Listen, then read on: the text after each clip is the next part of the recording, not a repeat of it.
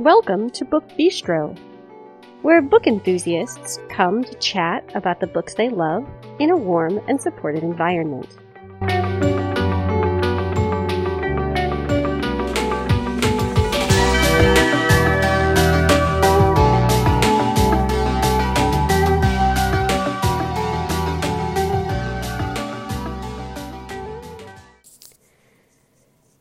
This episode is airing on Tuesday, December 22nd, 2020. Hello, everyone. This is Shannon coming to you for one of the very last times in 2020. And I am here with an author interview. A couple of weeks ago, I had the opportunity to chat with author KJ Dell'Antonia, and we talked about her first novel, which is called The Chicken Sisters. We also talked about her journalism career, about restaurants, reality television. It was just a lot of fun. So before we get into the interview, I want to, first of all, wish each and every one of you a very happy holiday season from all of us here at Book Bistro. We hope that your holiday is full of good things, good health, and safety. And now we will transition into the usual housekeeping information, and then we will move right on into the interview with KJ Dell'Antonia here on Book Bistro. You can find us on Twitter and on Facebook by searching Book Bistro Podcast. You can always post just on the Book Bistro timeline. Some of you have done that. I'm always so happy to see when you've published posts there. You can join our Facebook listener group where you can chat with us as well as with other podcast listeners. You can keep an eye on some of what we're reading. We usually update you each Wednesday with a look at our current reads. If you'd like to get a hold of us and social media is not really your thing, you can email us. That address is thebookbistropodcast@gmail.com. Welcome to another edition of the Book Bistro Podcast. This is Shannon, and today I am joined by author KJ Dell'Antonia, who is going to talk with us about her most delightful book entitled The Chicken Sisters. So thank you so much for joining me today. Thank you for having me. So can we start out by having you give listeners a little bit of an introduction to the Chicken Sisters? I will do my best. I keep telling myself someday I will write a book that can be like encapsulated in, one great sentence, but I haven't done that this time. But that's actually fun because it means there's lots of plot and lots going on here. So The Chicken Sisters is the story of two sisters who grow up in a small town in Kansas. They are the daughters of a woman who runs one of the two fried chicken restaurants in the town. Those two fried chicken restaurants were started by sisters in the late 1800s and have been essentially feuding ever since. And the sisters, today sisters, basically raised themselves because their mom's got her issues. She's struggled with the chicken restaurant and with a lot of other things. And as they grow up, one is determined to just get out of there. All she wants is to leave the small Kansas town behind, erase her entire past, and create a new life for herself in New York. She does that. She's got a family. She's got two adorable children. She's got a beautiful Instagram-ready life and a job as a co-host of a reality TV organizing show, which is exactly the opposite of how she grew up. She is set as the book begins. Her sister goes a totally different direction and marries the son of the other fried chicken restaurant, which is much more successful, run by a more solid family, at least in Amanda's eyes, and she thinks that that's going to be her route to happiness. But her husband dies fairly early on in their marriage, and she's left widow with a couple of kids, running a fried chicken restaurant with her mother-in-law, and it is not what she had expected. So Amanda reaches out to a reality TV competition that has pits competing restaurants against each other. The prize is $100,000. To Amanda, that's going to help her get out from underneath the chicken restaurant and start a new life for herself when her restaurant wins. But to her mother, who has to be the competing side, it's a chance to get her daughter home. And to May, the other sister, it's a chance to get her life back because she, in an interval that I did not tell you about, lost her job and is fighting with her husband and trying to figure out how to that perfect life that she's been creating on Instagram felt like a reality, but now it's looking like an illusion. So she comes home to the small town and off in a massive competition between sisters and between chicken restaurants, all manipulated by a very entertaining reality TV show host who turns out to be sort of working behind the scenes to make everyone be their very worst selves. So I really dislike reality TV in real life. Like, I'm not a person who watches it, but I think it is wonderful in books. And so I was so happy when I read the synopsis for The Chicken Sisters to see that it was kind of set against the backdrop of this TV show. So that is my first sort of comment to you, that I think that's an ingenious I love it plot. In books too. I adore it. I will read anything, like recently, One to Watch, Big Summer. Those were both set in reality TVs. Oh, I just read a great one called Spoiler Alert. It wasn't reality TV, but it had a Comic-Con and the people in it wrote fan fiction, so it sort of had the same feel. Anyway, the reason I think that reality TV works so well in fiction is that what the root story of fiction is often, I am a character who thinks one thing will make me happy. Then something happens, and now I learn that something else is what will make me happy. That's also the root of most essay writing, incidentally, and I'm sort of super excited to have discovered that. But the thing about reality TV is that it's often sort of competitive, and you often, I think, as a contestant or as a participant, think that you can create an illusion about yourself for the cameras, because after all, the cameras are there, right? So you should be able to control it. But we can really only control our true selves for so long. And especially if you're on a competitive program, there's somebody out there like my host who's trying to make sure that whatever sort of your root, inner, darkest, deepest, ugliest reason is for being there, they want that to show. And so in fiction, it's really beautiful to have characters who are actually making your characters do the dumb things without which they would never discover, what it is they need to learn about themselves to have a happier life. I think that's true. I don't know that I've ever really thought it out in quite that way, just to say, I didn't until I started writing. Why do I love these types of books?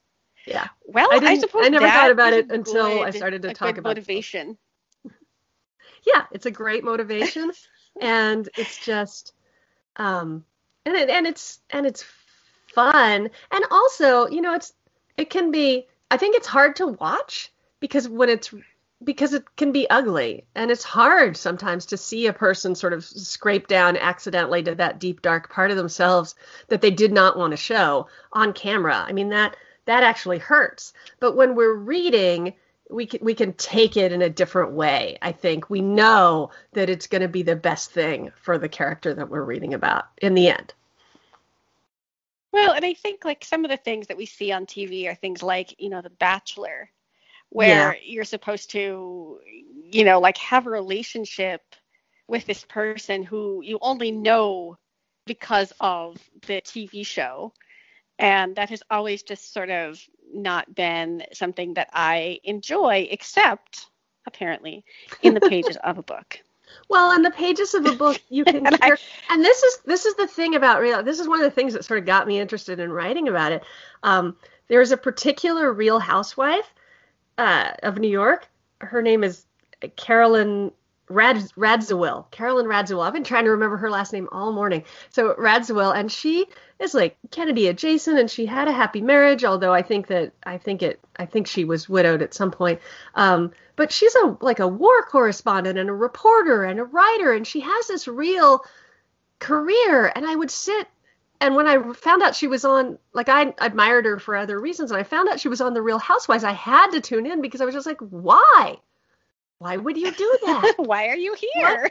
What about this attracted you? Like, what seemed like a good idea? Was it, is it financially remunerative? Or, did a friend talk you into it? There's got to be a reason, right? And I guess the great thing about a book is that you can hear the person's reasons and also see the ways that those reasons are maybe not going to serve them. Yes. So did you come up with a title for this book? I actually originally just called it Chicken, like chicken, which I kind of like because they are chicken, like they're playing chicken. And of course, they're eating chicken. But the Chicken Sisters became kind of obvious. We kept calling the restaurants that, and it became clearly the right title as we went on. I think I was thinking of Jane Smiley's Moo. I was like, well, if Moo can be a book title, yes. Chicken can be a book title, right? So, but I like the way it turned out. We used to have a very small kind of organic restaurant not too far from where I live, and it has the marvelous name of Moo Cluck Moo. And it's a chicken and hamburger place, and it's this teeny tiny restaurant. I don't think it's there anymore. Yes, but I always laughed at its name. And when you say that about the chickens, it does make me think of it. It is. So what prompted you to write this? Like, is this something that's been kind of percolating in your mind for a while, or did you just suddenly get hit with the inspiration for it, or just kind of what was your process to sit down and actually bring this to life? So there are two competing fried chicken restaurants named Chicken Annie's and Chicken Mary's in a small town in southeastern Kansas where both my parents grew up.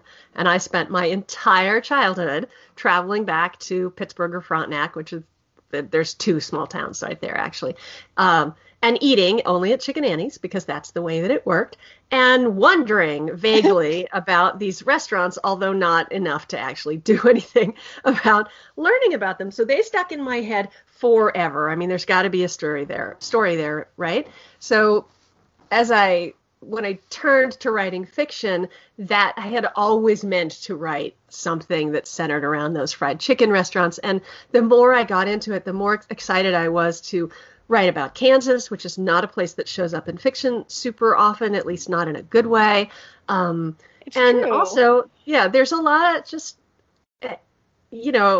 family's at the heart of every really good story to me. And you just knew there was some family story there. Now, at some point while I was writing, my mom was like, do you want me to tell you the real story of Chicken Annie's and Chicken Mary's? And I was like, no, don't do that. That's a terrible idea. Absolutely do not tell me the real story. So I still don't know the real story. I know it's not this one. I wonder if you will be disappointed if you ever learn it. I probably can't avoid it. Enough people know, and I have since I've looked them up. Of course, they're totally still there. They apparently are now run by the same family. They were not when I was a kid, so something has happened there. And they actually did compete in a reality TV show at some point during the last couple of decades, which I think I kind of knew in the back of my head. Oh. So that probably fed the idea as well. I love that. I don't know. So you have written. Oh, well, that seems like an important detail that I should find out. Would be good to know at some point. So you wrote nonfiction before this, is that right? Mm-hmm. Lots of it. So do you have a preference now that you've written both? Like, is one kind of more comfortable for you than the other? Well, I'm definitely in a fiction place right now. I think, so I've always wanted to write fiction. This has always been the intent, since I was that 8, 9, 10-year-old clutching a book and spending 75 cents on a new Trixie Belden at Kmart, which will date me dramatically, but that's what, or, spinning the thing at our library, all the Nancy Drews were in one spinner. And so you would spin it in the hopes of finding one that you had not already read, which eventually it was read them all, and there were impossible after a while. Yes. So ever since being that kid, I really wanted to write fiction, and I think that my journalism career was in many ways avoiding how hard it felt to write fiction, although journalism is also super hard. So the question was, which one do I like better? Right now, fiction, but I definitely loved my career at the New York Times. It was great training, and I like writing that way too. I just don't feel like right now, I think I said it all. I wrote, hundreds of articles and hundreds of essays and an entire book about parenting and a whole bunch of other stuff. And I think I may have said everything I have to say at the moment. So when you switched and started writing fiction, did it actually feel difficult to you at the time? Or once you got started, did it end up being less difficult than you expected? It's not difficult for me to sit down and write because that's been the job for so long. So I got that going for me. What I did not know was how to structure a story. I did not understand that there are sort of certain rules that not rules, but there are just certain expectations that a reader has about when things will happen in a book and how quickly and how much other backstory they're going to learn along the way. And I needed help with that. So first of all, I wrote a really, really, really, really long, complicated, messy draft. And then I started trying to figure out how to turn that into something I could actually use to try to find an agent and try to put out there. So my first step, and it was a good one, was to analyze other books that were similar and try to figure out, well, how much time did they really spend on the beginning, and how does this work? And read books about story, and some of those are fantastic. I love them. And then eventually I actually signed on with, she calls herself a book coach. I would call her a developmental editor because it's a little bit more descriptive of what she does. But she just, helped me find the core of what I had written and then make sure that everything fit around that. I had easily written 3 books around this. There's a whole side story about one of the teenagers that really just didn't belong in there, and a lot of backstory, and it was too long. It was too much. I needed to get to the point, and I needed help learning that, which is actually, I guess, a little funny for a journalist. But once you start making things up, man, you just keep going if you're me, I guess. So was the editing process then kind of more challenging than the actual sitting down and putting words on the page? It was for me in that draft, and actually in the next thing that I wrote too, in part because I had not figured out, I knew where I wanted to start. In the Chicken Sisters in particular, I couldn't have told you what the book was about on a deeper level until way after I had finished reading it. And if you have some inkling of that as a writer while you're writing, it is much easier to make sure that everything that happens, because that's how books need to work. And it's how all stories need to work. Star Wars is about, the original, the number 4 or whatever it is. That's, or Harry Potter. Those are about, finding yourself, the strength to be the hero that you were born to be. And so everything in them is either people who have found their strength or who haven't found their strength or who have made the right choice with the wrong choice with their strength or whatever. Everything in them, is about that.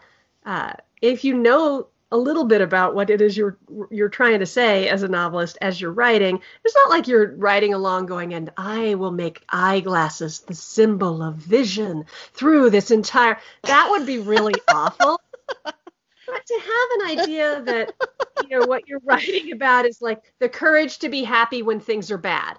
There's a Catherine Center book recently that I can tell you right now. That's what that book's about. It's about the courage to be happy when things are very, very sad. And I don't know if she knew that the whole time she was writing. I'm guessing that she did, because every single thing in that book is about that. And that doesn't mean it's not a great story. It doesn't mean she's like banging that home constantly. Anyway, it's way easier if you have some inkling of that before you start, instead of, as I did, writing, a couple 100,000 words and then going, oh, this is about everything that every essay I have ever written in my entire career and all my nonfiction is about, which is how hard it is to figure out what will make you happy. I swear I might have written the next draft of a whole next book before I was like, oh, wait a minute. This is all about the same stuff. That's my topic. Well, I guess. see, now you know. Now I know. Now you know. That and Mothers and Daughters, and I don't know why. So the Chicken Sisters. Oh, Mothers and Daughters, yes. Yep. So the Chicken Sisters was selected as the Reese Witherspoon December pick, which I think is amazing.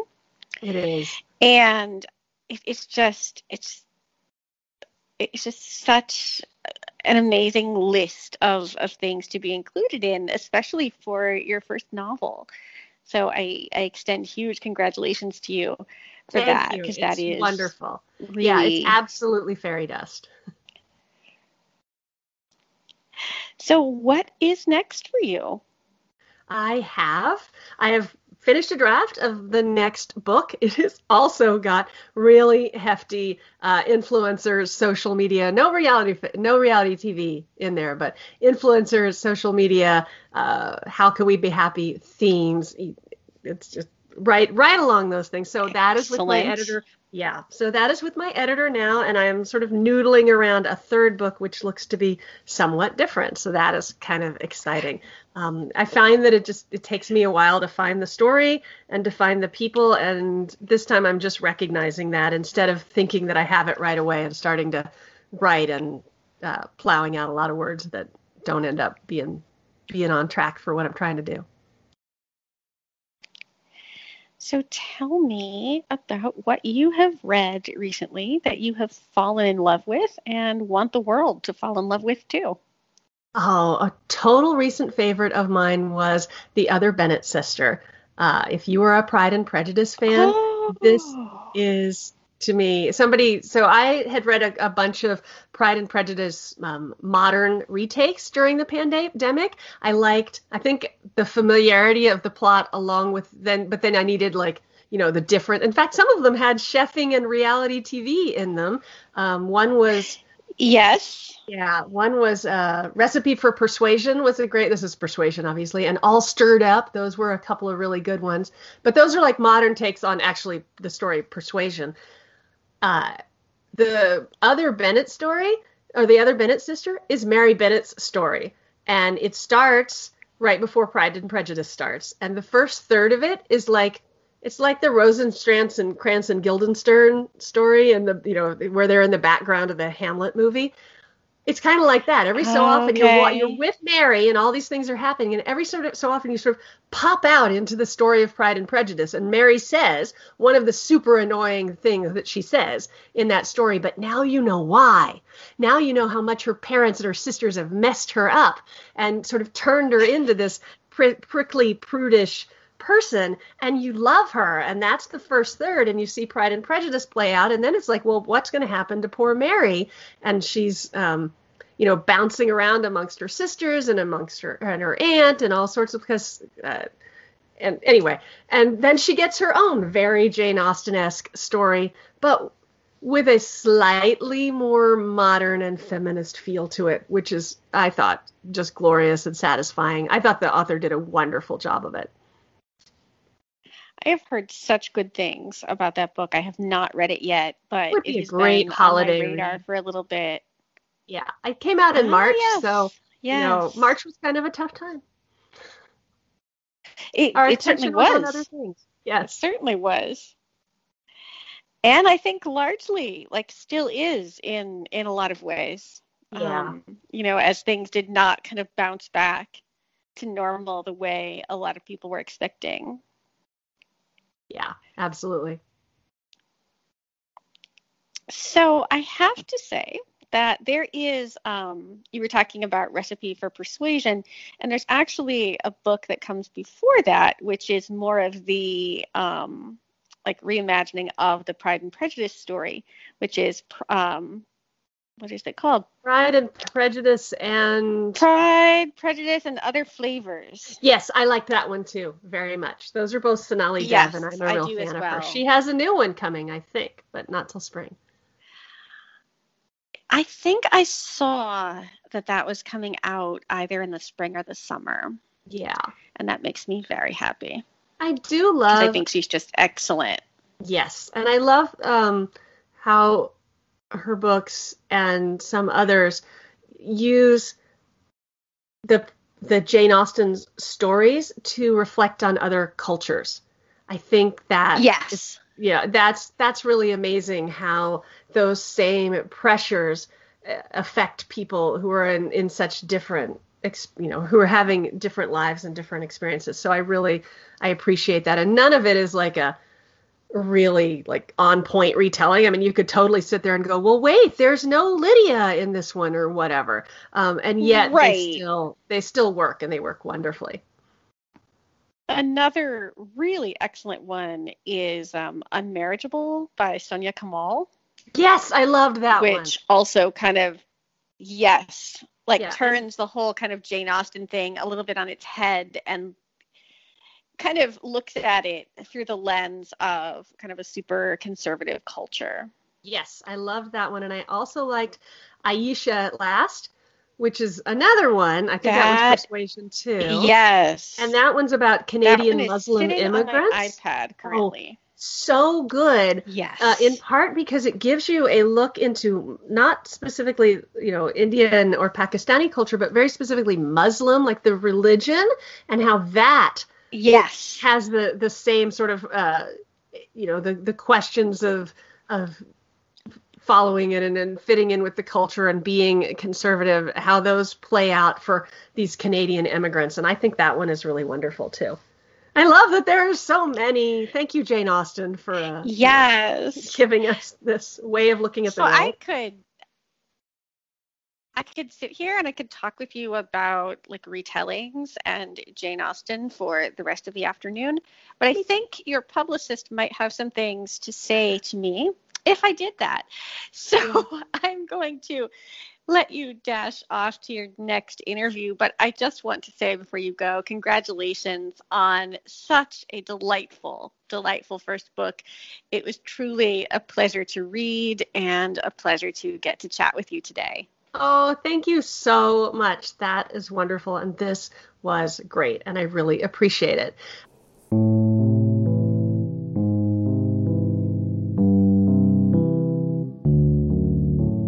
If you would like to let us know your thoughts, you can do that by leaving us a rating or a review on Apple Podcasts or any other platform you use to access the show. And not only does it allow us to see your feedback, but it also helps other book lovers to find us, which is a great thing. So I will be back next Tuesday morning with more bookish fabulousness. And some number of us will be back on Friday with more discussion of great books. Take care, everybody.